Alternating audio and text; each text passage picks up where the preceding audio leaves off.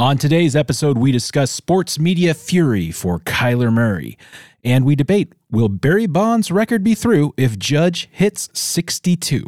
This and much more. Time to sideline the agenda.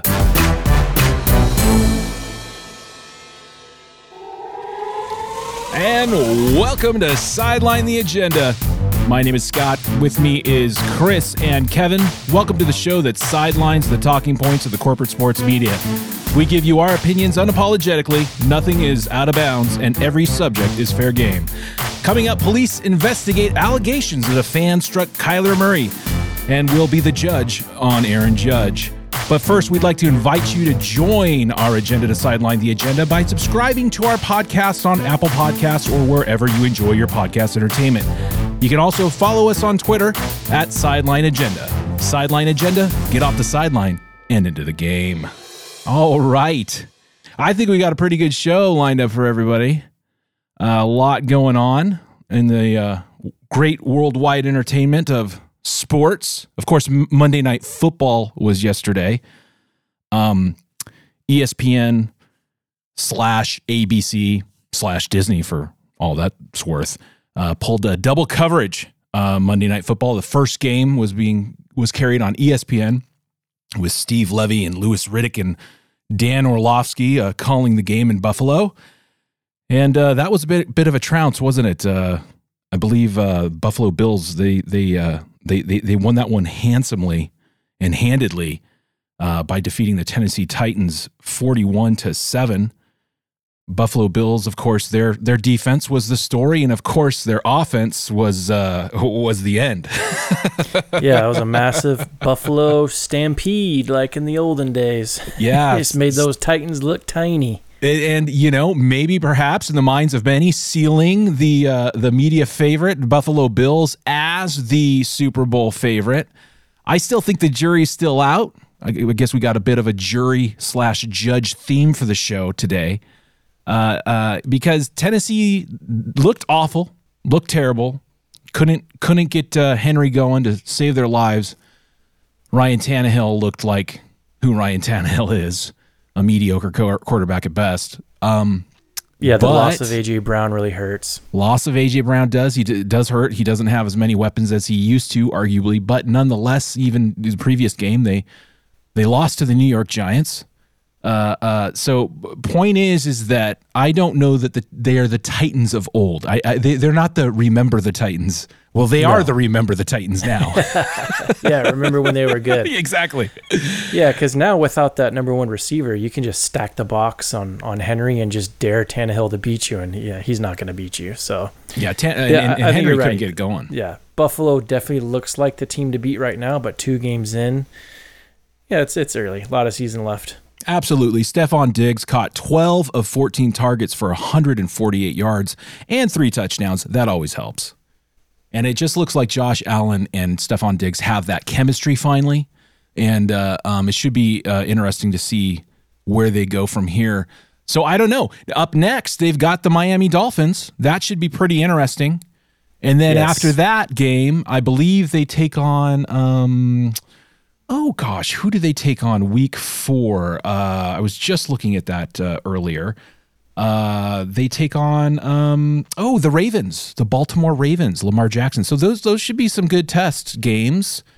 Absolutely. And then I think week 5, they have the Steelers or somebody like that, which they should, of course, win. But then week 6, they got the Kansas City Chiefs. Bills. I've had enough of the Bills. Yeah, not on the bandwagon yet, huh? The Tennessee Titans had four lost possessions, so 4 turnovers, 2 picks out of Tannehill, 2 fumbles.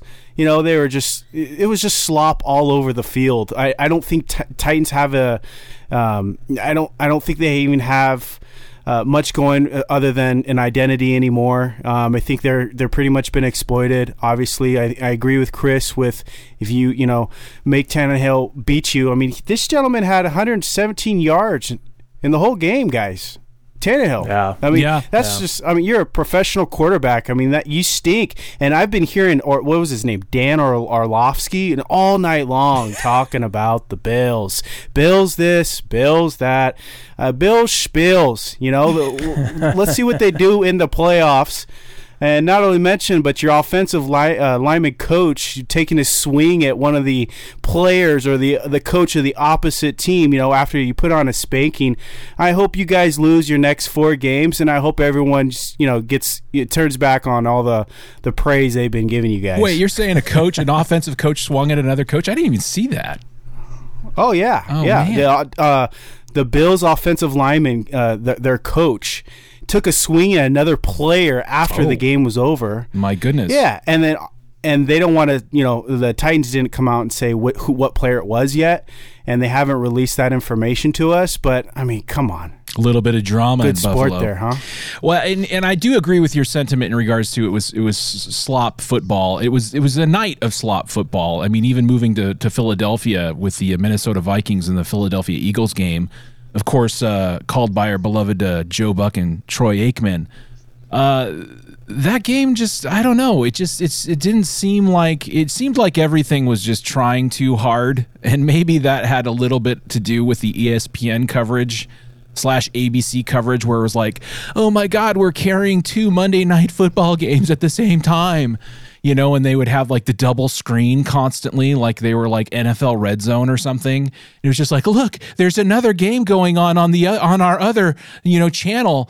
Just letting you know. It's like, thanks ESPN. I know how to change the damn channel. Thank you. I got it. Thank you. You know, Yeah. but I think if you're gonna do the whole double thing, like make them separate. I'm going on at the same time. That's just Exactly. lame. Like, what's the point of Monday night if you're gonna have? We got a Monday night doubleheader, but they're going on at the same time. Right. Just to remind you, there's a game going on somewhere else. So if you're so inclined to change the channel, go for it. You better get 2 TVs, put them right next to each other. But Philadelphia Eagles taking on or beating the Minnesota Vikings handedly as well, 24-7. Quarterback Jalen Hurts putting on a Hurts So Good show.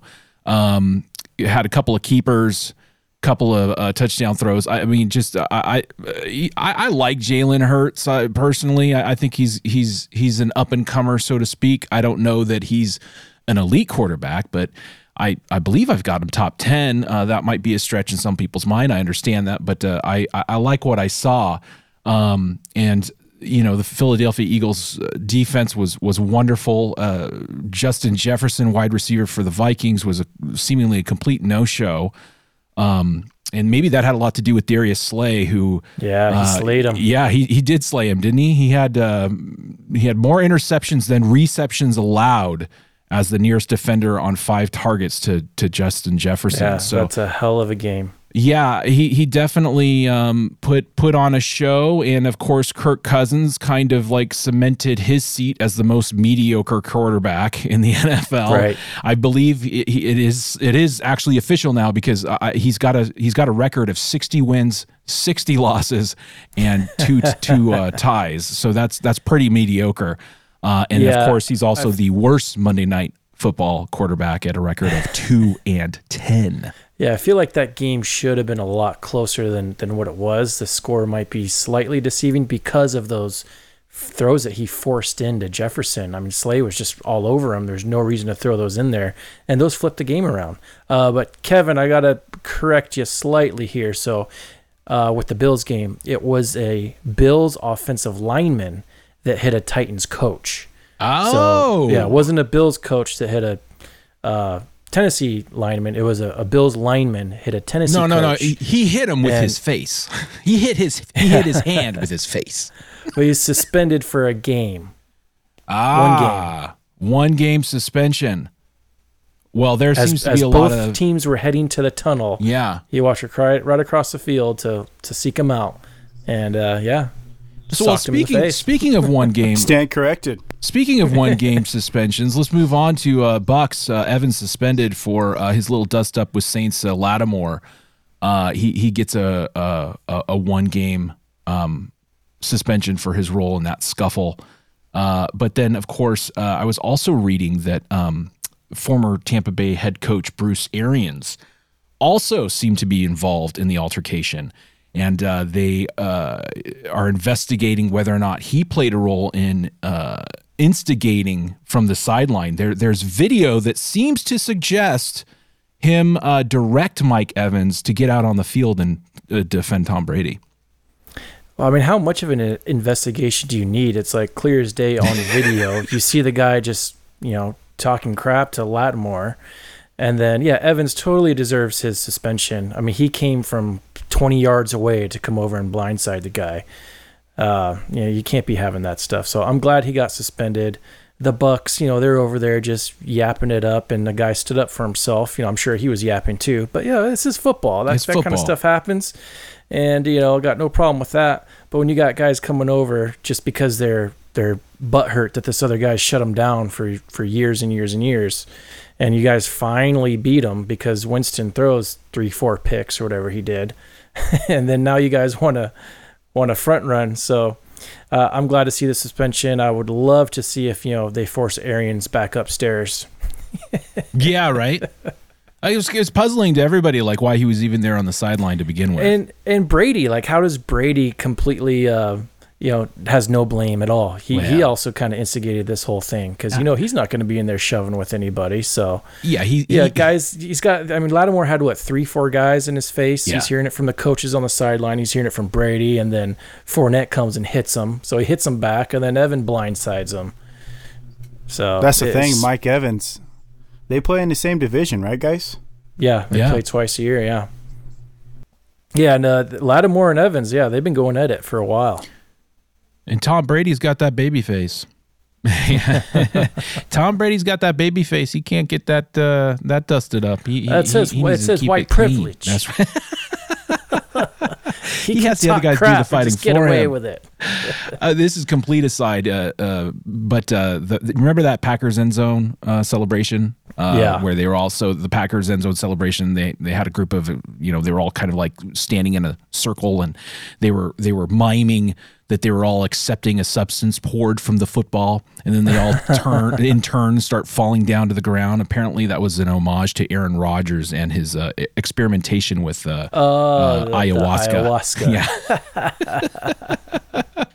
that was creative. I give him some creativity points on that one.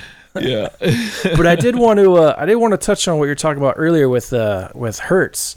I think he's definitely up and coming. I think I'm kind of putting him on the level of like a Tua from Miami. They're quarterbacks that on their own they're probably middle of the pack, but both quarterbacks have both two almost. I mean, you could say they're number one receivers, but they got two excellent weapons outside.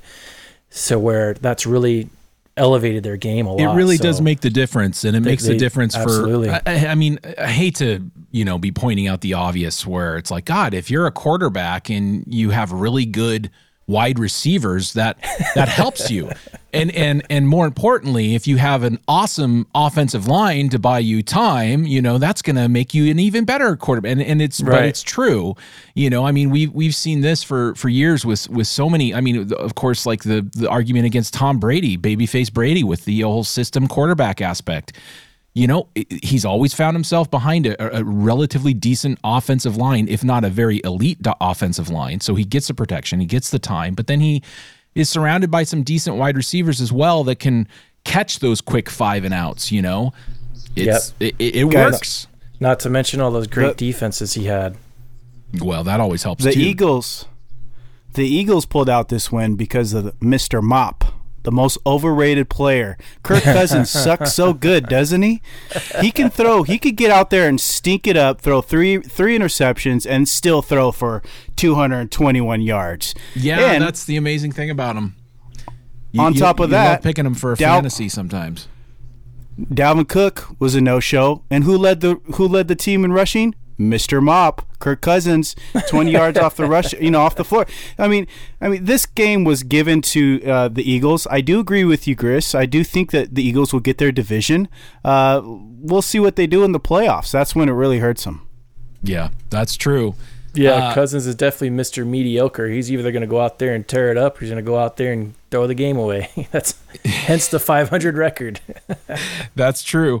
And, but nonetheless, I mean, maybe quickly going back to our revisiting, seems like we do this now week to week, our picks or predictions, if you will, when it comes to these divisions. I think, of course, clearly last night, the Buffalo Bills cemented themselves as the favorite, not just for the AFC East, but for, the AFC as a whole. And then I think probably me and Chris, and probably you as well, Kevin, have completely jumped off not only the Indianapolis Colts bandwagon, but now even the Tennessee Titans bandwagon. And maybe we're all thinking Jacksonville, because that's kind of where I'm at. Yeah, man, that's a tough division to try and pick someone, because they none of them really looks too great. And you're always scared to pick Jacksonville because they've been so terrible for so long. Exactly. Well, teams rise and teams fall. NFL's not for long. Yeah, that's right. Not for long league. So speaking of, investigations, in regards to the investigation of Bruce Arians, how about the police investigating allegations that a fan struck Kyler Murray? The AP reports police in Las Vegas are investigating allegations that a fan in the stands struck Cardinals quarterback Kyler Murray amid celebrations of Arizona's 29-23 overtime victory over the Raiders. Murray was high-fiving front row spectators at Allegiant Stadium following Byron Murphy Jr.'s game-ending fumble return on Sunday, when a man appeared to reach out and smack Murray in the face with an open hand. Video showed Murray appear stunned. I can't believe the AP used this word, stunned. The press's hyperbole, it really truly knows no bounds. Stunned, but not injured. Yeah. I mean, I should know. I should hope not, considering that he only plays a freaking contact sport for a living. Jeez. Right? Then he attempted to identify the attacker. Jeez, in the mostly happy crowd. Wow. Just again, like, we're gonna get to this, but the media, just the fake news, the lying, the blowing something completely out of proportion here. I just want to read this paragraph one more time, before we get back into this. Video showed Murray appear stunned but not injured, then attempted to identify the attacker in the mostly happy crowd. Officer Larry Hatfield, a Las Vegas police spokesman, confirmed that a battery complaint was made about 6:30 p.m. at the stadium. The report was not immediately available.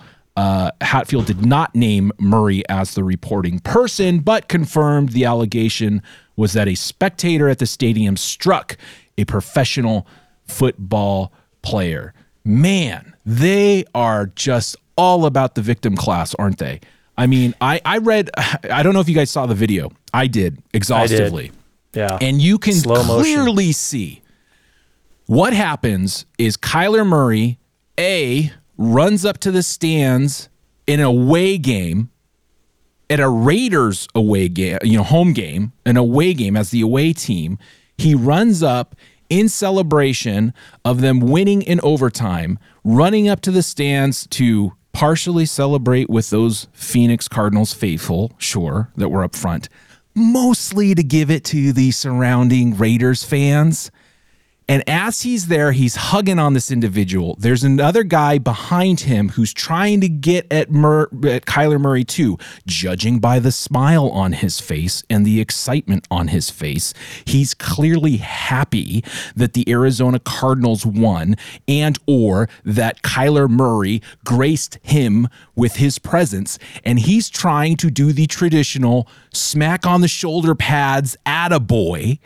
As he's going to hit the shoulder pads, the crowd rises and pushes forward, pushing this guy off a little bit to where his hand, literally fingertips, swipes the face of Kyler. Kyler then starts to walk away, but then realizes, oh, wait a minute, I think something hit my face. Turns around and starts, addressing somebody else who wasn't even involved but had a Raiders jersey on, like a, fronting like, oh man, what you doing? You can't hit me, kind of thing. And as he's doing this, this guy was a white dude, is just now positioning himself to get closer to Kyler, and he starts hitting him again on the shoulder pads. Like, clearly his intent to begin with, and it's like the way that the media ran with this, and like devastating, hitting, punched in the face or attacked in the face, assault. All the verbiage in the world. Even on Monday Night Football during the halftime, it was like the three headlines was I can't believe it wasn't the top, but it was the first one was Mike Evans being suspended. The second one was Kyler Murray getting punched or hit in the face at a game, and then the third one was Trey Lance, breaking his ankle and being out for the season. That's the third one. You know what I mean? Like, and they're leading with this, and it just drives me bonkers because ESPN is like the official sports network of the matriarchy. It's like Mama ESPN now. You know what I'm saying? Like, a mom in this situation would be like, how dare you hit my boy? How dare this man, he goes up and he's there and he's hugging on his fans, and somebody had the nerve to let their hand swipe his face. While a dad would be like, what the hell are you thinking running up to the stands in an away game and giving it to that hometown crowd? Aren't you expecting a little smack upside the head? Aren't you expecting a little smoke thrown your way? Again, I'm not advocating for anybody being able to hit a athlete or attack an athlete, just like I'm not advocating an athlete thinking that they can have the ability to go attack a fan either. But you know what I'm saying? Like, it's a completely different mindset. The matriarchy leads with empathy, and women lead with empathy, men lead with reason. And the reason in this situation is, well, shit, what else were you expecting? Running up on the crowd at an away game, giving them what? Look what we just did. We beat your team, and not expecting something to happen. Yeah. You know what I mean? It's one of the most pathetic things I've seen in a while, and that's saying something because we got a lot of pathetic stuff going on in the world. It's kind of a microcosm of, and I know that everything with the media. I know there's probably people listening to this right now thinking we're making a mountain out of a molehill, and we're not, because you know what I mean. Like, the agenda here is that they are trying to cascade the thought of being a victim. This is victim class. The Kyler is supposed to feel assaulted in this moment, in which I say, what happened to men? Like, what about self-pride in this situation? A finger swipe and you call the cops? Or you have somebody call the cops for you because you got a fingers brushed your face. I thought you played a contact sport for a living. Like, if I was Kyler, I would put this to bed right away, and I'd be like, no. Like, even if somebody did slap him or whatever, I'd be like, I'm moving on. I'm past that. He's got Twitter. He's got that ability of social media to put that out there, to be like, man, this ain't nothing to me. You guys are making an issue out of this. This ain't nothing to me. I'm not pressing any charges. I'm not doing. But this is what we do. This is where people now are trained to. This is the Pavlovian, process of like, hey, this is how you actually get ahead: is be a victim, make yourself a victim, and this is where you will hit the headlines. This is where you will, gain power. Not even power. Gain just notoriety. And I just don't understand it. I think it would be an embarrassment to a Kyler Murray, personally. Yeah, I agree with you. Kyler's got to man up. Doesn't he understand that he's got a bobblehead? It's not hard for someone to, hit their face while they're trying to touch his shoulder. There's a lot of real estate there. Yeah, come on. And not only that, but it's a Raiders fan, too. What do we expect out of a Raiders fan? I'm surprised that, it wasn't harder. The gentleman, Kyler scored 2 touchdowns and two-point conversions in less than 8 minutes. So I don't blame them. If they want to take a smack at him, go ahead. Take a smack at him. He deserves it. But that's the thing, Kevin. I got to correct you. It wasn't a Raiders fan. At least it's not clear that it was a Raiders fan. This guy was with another individual that had an Arizona Cardinals jersey on. The individual that did this had a generic gray shirt. I think it was like an Iowa college. I can't really tell. But he didn't have Raiders gear on as far as I could tell. And like I said, he wasn't mad at Kyle. Like he was celebrating. He was very happy to be there. So again, this was such a nothing story to begin with. What I think the real ramification, or what I wonder at the agenda afoot here, is that why would you carry this story in the way that you did? And so many news outlets and media outlets carried this story, as if Kyler Murray was straight up like pimp slap, backhanded, and curb stomped in the in the stands at Allegiant Stadium in Las Vegas by a crowd of Raiders fans, and what really happened is that his face got brushed by fingertips. I don't know, man. Yeah, I think it's just a judging sad off state. of all the headlines that they had, and when I watched the video, just look at when he actually makes contact. His hand is coming down. Exactly. When someone wants to hit you or slap you, they're coming from the side. So when I was watching it, I was like, wait, was that supposed to be it? I was expecting him to run up there and some Raider fans, just side swipes his face or something. Yeah. Gives him a rap across he's going the down. beard, He's trying to hit him. He's trying to pat him on the shoulder pads. Exactly. Exactly. And when you watch it in real speed, he's one fan is kind of grabbing him, and he's like going from fan to fan pretty quickly. So as the guy's coming down to try and pat him on the pads, he's moving, so he moves right into it, and it barely taps him on the forehead. I know. I think it's just so pathetic. This is the last thing I'll say on this, and what it is that it's this like millionaire class worship and this mindset protected that class. these people are untouchable, that we're less thans. How dare us look at them in the face? How dare us touch them in a way that they don't appreciate?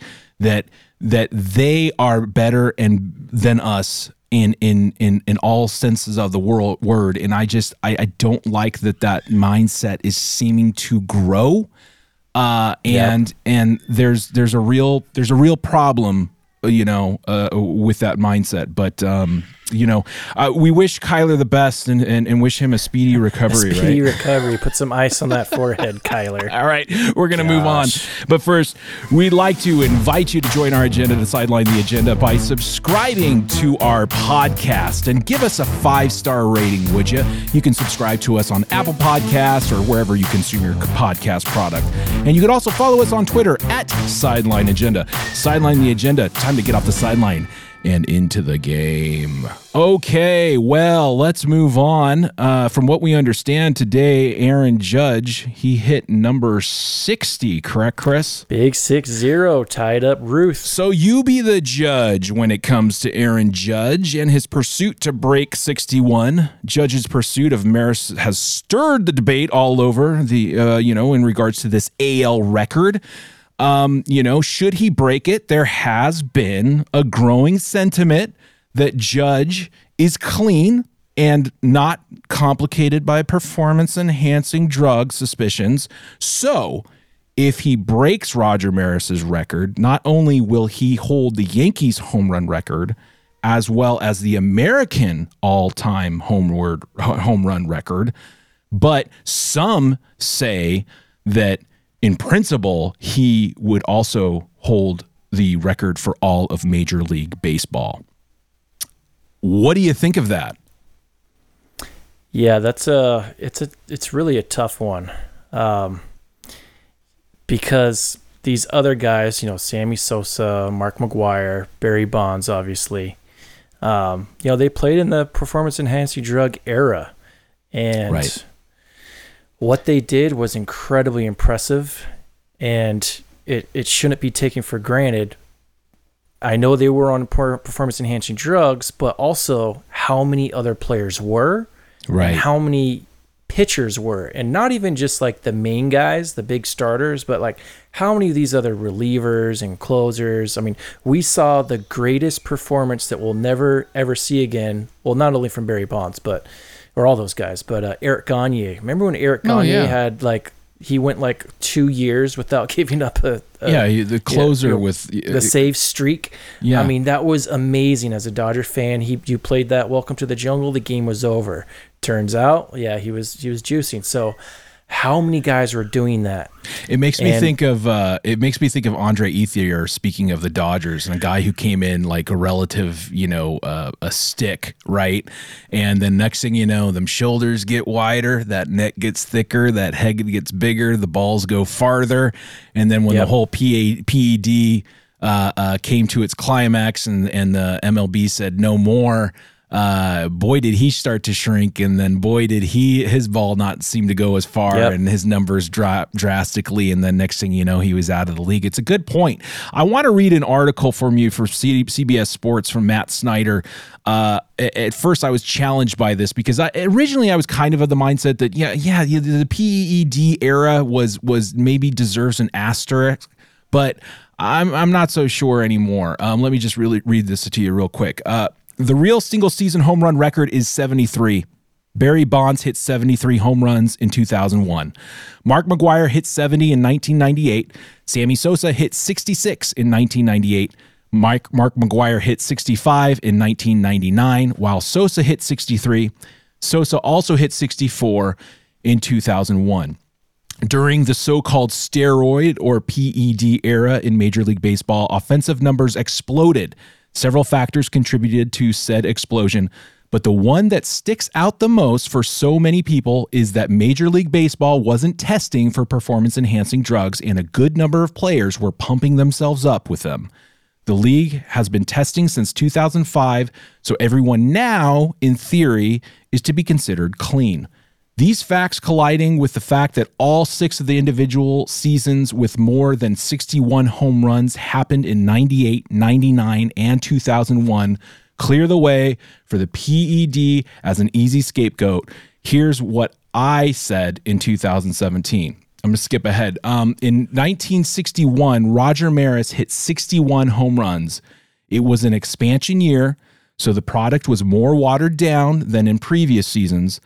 Also, the AL schedule expanded to 162 games.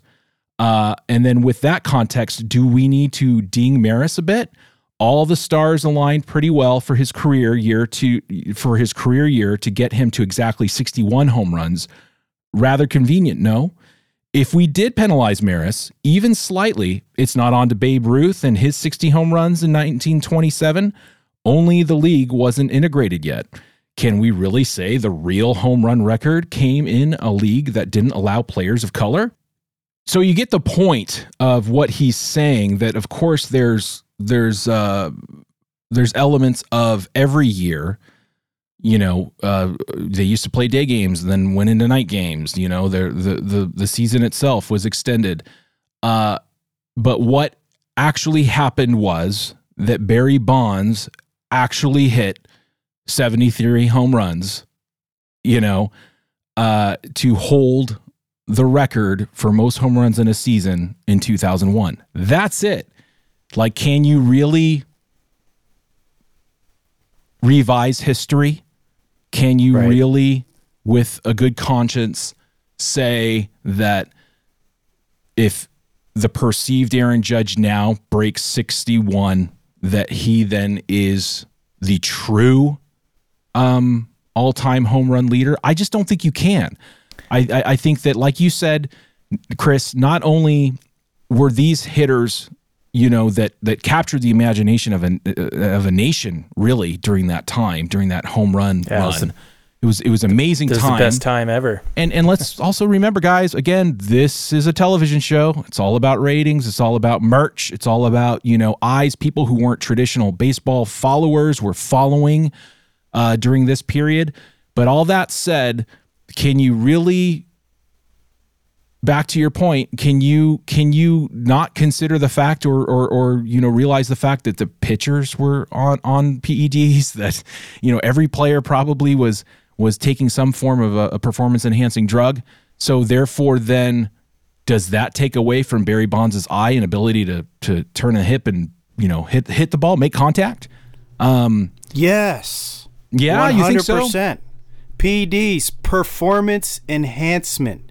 This is 100% an agenda, and I get it. Those are great times, but this year, if he gets past 61, yes, He's the single season home run leader. And honestly, the top three happen to be Yankees. I'm not a Yankee fan, but just so happen to be coming from New York. I think that's something that we all should look, to inspire. And obviously, I mean, we've seen great seasons out of Sosa, Barry Bonds. I'm not taking away from what they did. It was entertaining, but that's just it. It's entertaining. They're not playing in the same field as ball players or athletes that are playing in that are completely clean. 100%. If this guy beats Roger Maris, he is a single season leading home run king. And that just, I mean, just to take away what Hank Aaron did in his day, in his career, and then take away what Babe Ruth did. I mean, these guys were something else without any PEDs. I mean, that's heroism at its peak. And, they didn't need any PEDs. And that's my stance. That's what I believe in. Yes, I do believe they get asterisks. I do have to admit, it's a subject that really kind of tears me down the middle because, and I think also from Major League Baseball's perspective, they really would prefer to have Judge considered the home run champion, especially with the way they've treated a lot of these steroid era players. None of them have gotten into the Hall of Fame. Barry Bonds, during his stretch, he was the greatest player to ever live. I think no one could really argue that, but he's not in the Hall of Fame. Mark McGwire's not in the Hall of Fame. He broke Maris's record 2 years in a row. He got Sammy Sosa broke that record 3 times, but they're not in the Hall of Fame because of the steroids. Would they have done that that's my point. And I think Major League Baseball wants to have everyone get back to, basically the sport getting its cleanness back. And I think with Judge, they can recrown somebody and try and really forget everyone else, which, again, it really tears me down the middle because I grew up during that time, especially I was playing baseball back then, so I was really into it. I was in Cooperstown the year, I was in there for a baseball tournament, the year McGwire and Sosa were going at it. It was the summer of 98. They were going at it. There was nothing ever like that as a baseball fan that I've seen since. Just like Scott was saying, it was like a movement. People that weren't even into the sport were into it. So it was great for the game. Now the ramifications of it, ended up not being good for the game later on. But at the time, it was amazing. For McGwire, he hit 70. Then the next year, he hit 65. Sosa, like Scott said the numbers earlier, he hit 63 times. But Barry Bonds from 2001, that season he got 35 intentional walks.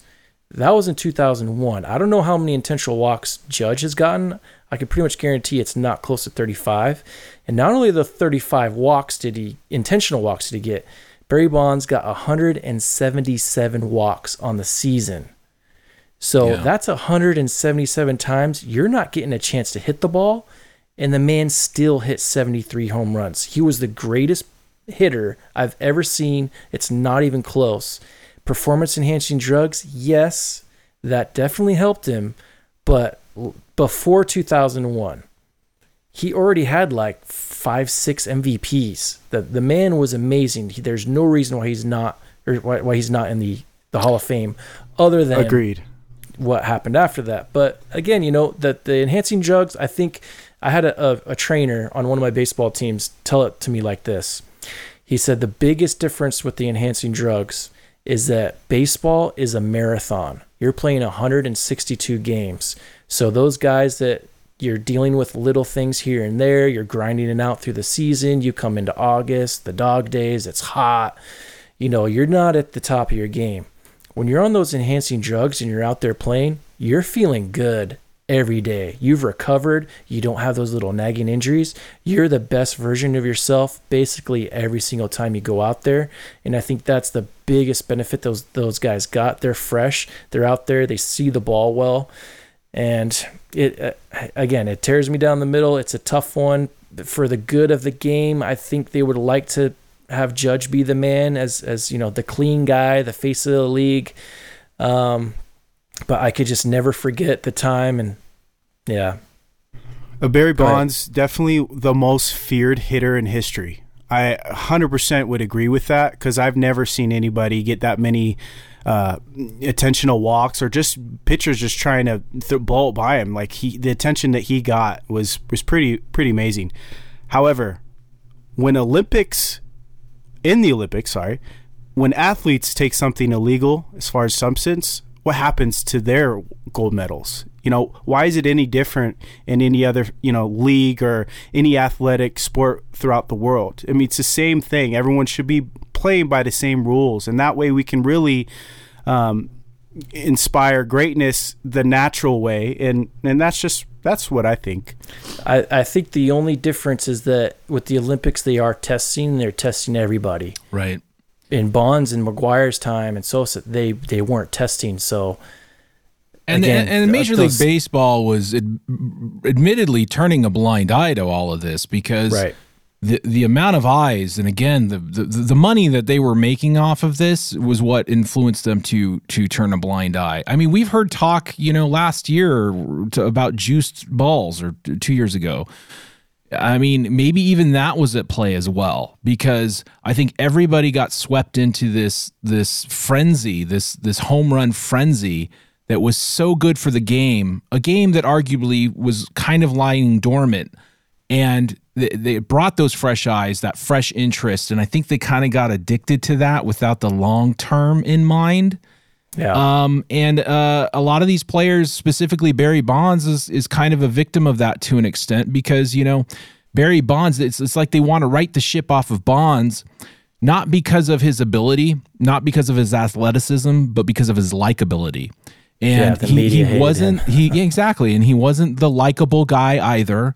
And he's not the Aaron Judge is the complete package, but I don't know. I'm not accusing the man of anything. I mean, he looks pretty damn big and broad and beefy in the shoulders, and all that. And maybe there's some technology there that has yet to rear its ugly head. Not saying that there is, not saying, just saying, you know what I mean? And then if that comes to fruition, or that we find out about that 2 years from now, then we're right back where we started.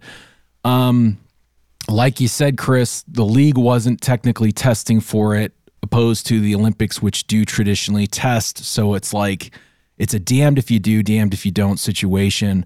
And I think that my eyes saw Barry Bonds hit those 73 home runs. It happened. It's tangible. We can't pretend like it didn't. And so therefore, my ultimate opinion is that Barry Bonds, remains the record holder. He played in San Francisco, arguably an easier place to hit it out of the park, just like at least New York is. So you could get really deep into it, on a long enough timeline where it's like, well, this guy actually, he's hitting these home runs and it matters because he's playing at this stadium and it's so much harder to hit a home run. You know what I'm saying? Like I did read an article about that, and Frisco's field, their left field and their right field wasn't too deep. Their right center goes back really deep. They call it Triples Alley because it's super deep there. So they actually were breaking it down because a lot of the parks that these guys played in back in the 50s, some of them were really deep, like 450 feet, like crazy deep. So they were going through and actually running the numbers on some of it's not exact, but they were doing their best guesstimate, and they thought that Bonds would have ended up at I think it was like 69. Like it didn't make that much of a difference. But they're like, yeah, it probably wouldn't have been a home run in this park at this time, but in this one, it would have been. So you can always play those games. Absolutely. So final say then. So if when Aaron Judge breaks 61, is he the new all-time holder there, Chris? I think you got to judge these guys against who they played, the era they played in, and. Oh, man, it's tough, but I would have to stick with Bonds being the man. Kevin? Yes. Judge will go down, if he hits it, he will go down as the league-leading season home run record holder. Yeah, and I got to say that it's still Barry Bonds. So there you go. Court is now no longer in session.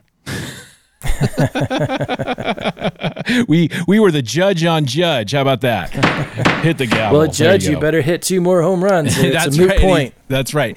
Well, and then just to real quick before we go, all this talk about PEDs and all of this kind of stuff, and then you've got Albert Pujols, who might hit the 7 home run mark. It's looking 700, 700, looking kind of far off. But there's been whisper. People are going, "Wow, Pujols looks younger. He looks like a brand new. I don't know. Maybe he's had a stem cell in it or something like that." So. It just doesn't end, does it? And, I will say, I think if Pujols never left the Cardinals for the Angels, I think he just hits better in the National League for whatever reason. Yeah. I think he's proven that. And he might have gotten another 30, 40 home runs over these past 12 years. But who knows? He might be like getting really close to the all-time record or getting close to Hank Aaron. I don't think he would have gotten there, but it would have been interesting. But yeah, I would like to see him hit 700. I would too. Do you think he'll do it? He's hit 12 since August. If they play him, I think he could do it. They got like 14, 15 games left. I think he could ding 2 more. The guys will, especially at the end of the season, I think they'll probably loft up a couple to him and try and help him get there because he's really loved around the league. That's true. Give him the old courtesy ball. Well, hopefully he does it, and it should be good should be interesting to see how what the talk of the town is. Should Judge pass Maris's 61, Pujols hitting that 700 would be great to see as well. All right, that's going to do it for us here. Thank you so much for listening to Sideline the Agenda. And please be sure to subscribe to our podcast and leave us a 5-star review and share the show with your friends. That helps out as well. My name is Scott. With me is Kevin, and that is Chris. This was Sideline the Agenda. Get off the sideline and into the game.